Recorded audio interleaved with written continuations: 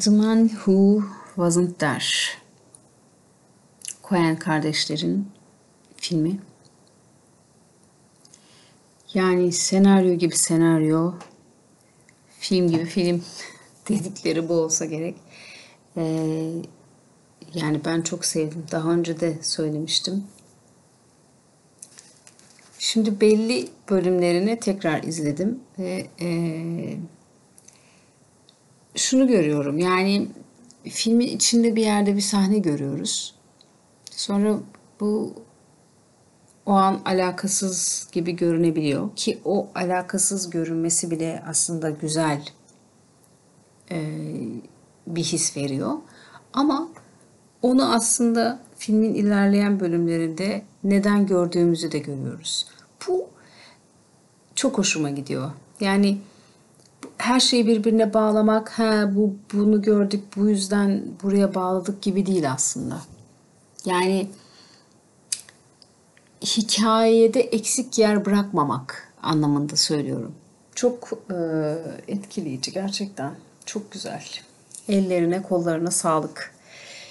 Ne üçgeninde problem var, ne hikayede. Üçgen derken dramatik yapı üçgeninden bahsediyorum. Burada Gümüşlük Akademi'de bir senaryo eğitimi vardı. Ona katılmıştım. Senaryo eğitimi atölyesi. Her neyse Erdem Avşar orada bahsetmişti. Bu dramatik yapı üçgeninden. Çok teşekkürler gerçekten kendisine. O üçgen sayesinde matematiksel bir hava kattığı için de çok seviyorum üçgeni. Bir kafa açıcı oldu. Yani yapı en azından aslında ilerlemem gereken rota böyle ya da sonuçta çıkarmam gereken metin bu yapıda olmalı gibi bir yaklaşım sergileyebiliyorsunuz aslında bu sayede. Yani en azından bende öyle oldu. Çünkü öncesinde hikayeyi tamamen içgüdüsel yazmıştım. Bu şu an bahsettiğim hikaye değil, başka bir hikayeydi. Ve direkt aklıma karakterler geldi, direkt aklıma anlar geldi, sahneler ve oturup onları yazmaya başladım. Şöyle bir adam var, gittikçe karakterleri ilginçleştirdim kendimce. Bir kısmını o dönem okuduğum bir kitaptan alıntıladım, bir kısmı direkt uydurduğumuz, bir kısmı bir yerde muhtemelen esinlendiğim bir şeyler de olabilir. Ve sanki birçok ilginç karakteri bir araya getirdiğimizde ve birçok ilginç olayı bir araya getirdiğimizde güzel bir şey çıkacak gibi düşündüm ama hiç öyle olmadı. Hiç öyle olmadı. Şöyle oldu.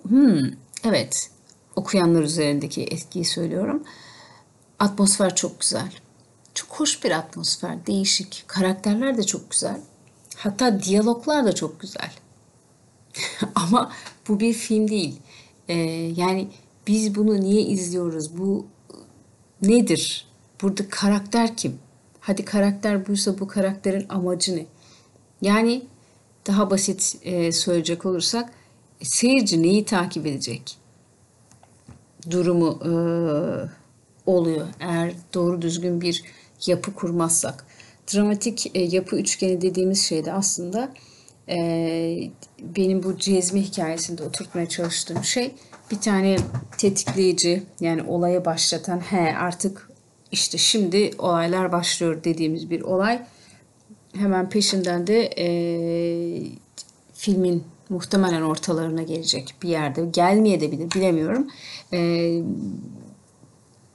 Dönüm noktası. Dramatik dönüm noktası. Yani o noktadan sonra artık olayların değiştiği, karakterin değiştiği, o döneme kadar ki önceki yapıdan tamamen önceki davranışından, önceki reflekslerinden tamamen farklı bir moda girdiği bir olay. Şimdi sanki bu hikayede, cezmi hikayesinde bu biraz var gibi gözüküyor.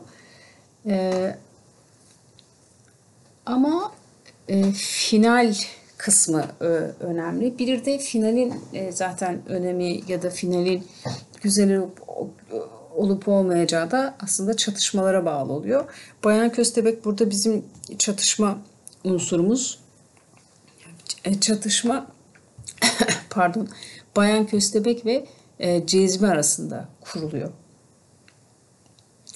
Ama Bayan Köstebek burada ne yapıyor? Yani Bayan Köstebek niye var? Bayan Köstebek bu pansiyona ne zaman geldi? Neden geldi? Cezmi ile ilişkisine. Bunları tam olarak oturtmam lazım. Yani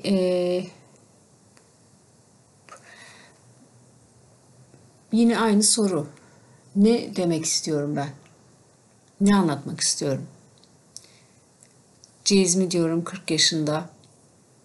Eyvallah. Bir işçi. Okey. Aynı fabrikada çalışıyor yıllardır. Aynı pansiyonda yaşıyor. Bir grup insanla. Okey.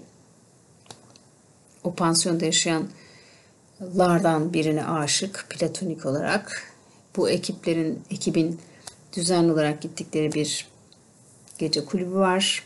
Genelde olaylar bu pansiyon ve gece kulübünde dönüyor. Peki Cezmi aslında bir yazar olmak istiyor. Cezmi platonik aşkına mesafeli. O yüzden platonik. Ama bu platoniklik durumuyla ilgili planı da şu. Artık yıllardır çalıştığı fabrikadaki işine bir son verip yazarlık kariyeri anlamında ilerlemek ve bu dönemde Hera'ya açılmak gibi bir derdi var. Ama bununla ilgili ne yapıyor? Yani bu kariyeriyle ilgili ne yapıyor? Yazıyor. Yazmaya çalışıyor. Daha çok bira içiyor aslında. Yazmıyor. Yazdığı birkaç öykü var. Onlara tutunuyor. Onu sürekli yayın evine götürüyor. Yayın evi de ona sürekli ret cevabı veriyor. Yayın evindeki artık görevli ya da editör Cezmi'yi tanıyor. Cezmi onu tanıyor. Böyle tuhaf, umutsuz bir durum var aslında. Orada kariyerinin bir şey olmayacağını görüyoruz. Çünkü Cezmi hayatının pratiği fabrikada çalışmak, boş kalan zamanlarında aslında gece kulübünde takılmak ve tekrar pansiyonda kendince o kafayla bir şeyler karalamak. Ama bu uğurda daha aslında disiplinli bir çalışma içerisine girmiyor. Nedir disiplinli bir çalışma? Kendisini beslemiyor ya da o hikayeyi geliştirmiyor. Bunu görüyoruz. Aslında tembellik ediyor. Ama bir şekilde de hep şuna bağlamış durumda.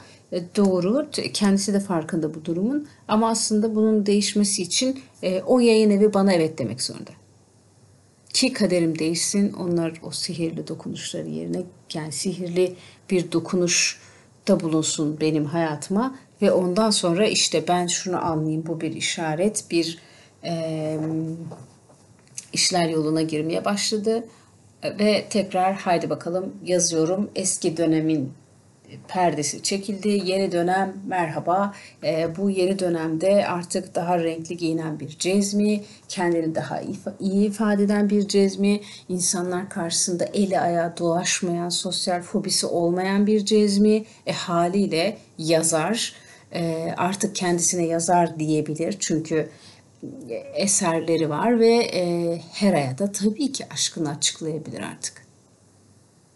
Ve yıllardır o giyindiği hep gri ya da evet gri tonlu gömlekler bir kenara atılıyor. Artık renkli spor kıyafetler yerini alıyor. Cezmi aslında hep öyle giyinmek istiyor ama nedense fabrikadaki işi ya da o zamana kadar ki aslında Cezmi'nin giymemesi gereken kıyafetler olduğu için Cezmi arada gidip kendisine bu tarz spor kıyafetler alsa bile bunlar hep dolabın bir köşesinde duruyor. Ta ki zamanı gelene kadar. Bu, Cezmi'nin kafası bu. Cezmi hikayenin böyle ilerleyeceğini düşünüyor. Ama bir bayan köstebek peydah oluyor. Ve bayan köstebek aslında ona şunu hatırlatıyor. Yani işler öyle yürümüyor be Cezmi. İşler hiç öyle yürümüyor. İşler eğer değişmesini istiyorsan rotanın, akışın oldukça sancılı oluyor. Bir şeylerden feragat etmen lazım. Bir şeylerde çok disiplinli bir şekilde çalışman lazım. Kafayı kırman lazım. Belki utanmayı, belki yaralanmayı, belki birçok şey göze alman lazım.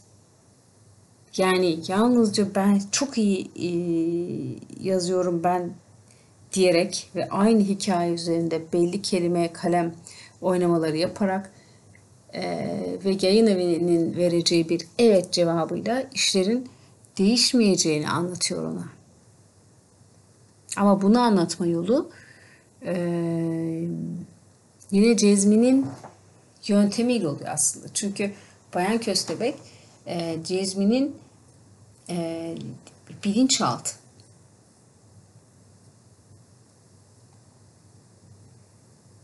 Evet. Cezmi'nin bilinçaltı. Cezmi onu oluşturan Cezmi aslında. Ama biz bunu nasıl göreceğiz? Biz bunu seyirci bunu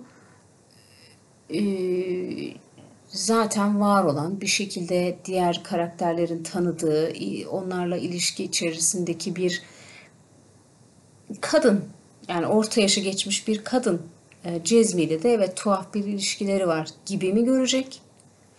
Bu kadın yalnızca Cezmi'ye görünen, kimse tarafından bilinmeyen Cezmi'nin diğer sırları gibi bu da bir sırrı mı?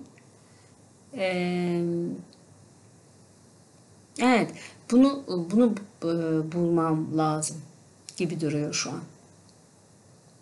Bayan Köstebek kim? Bayan Köstebek'in kim olduğunu biliyorum. Bayan Köstebek Cezmi'nin bilinçaltı. Bunu temsil edecek. Cezmi'den istediği şeyler, Cezmi'den istediği tuhaf şeyler ve Cezmi'nin yapmamayı test etmediği, kendisine de saçma gelse yaptığı şeyler Cezmi'nin obsesyonu aslında. Cezmi'nin takıntıları ve o takıntıları sonucunda da oluşan kompülsiyonları. Bize bunu gösteriyor Bayan Köstebek.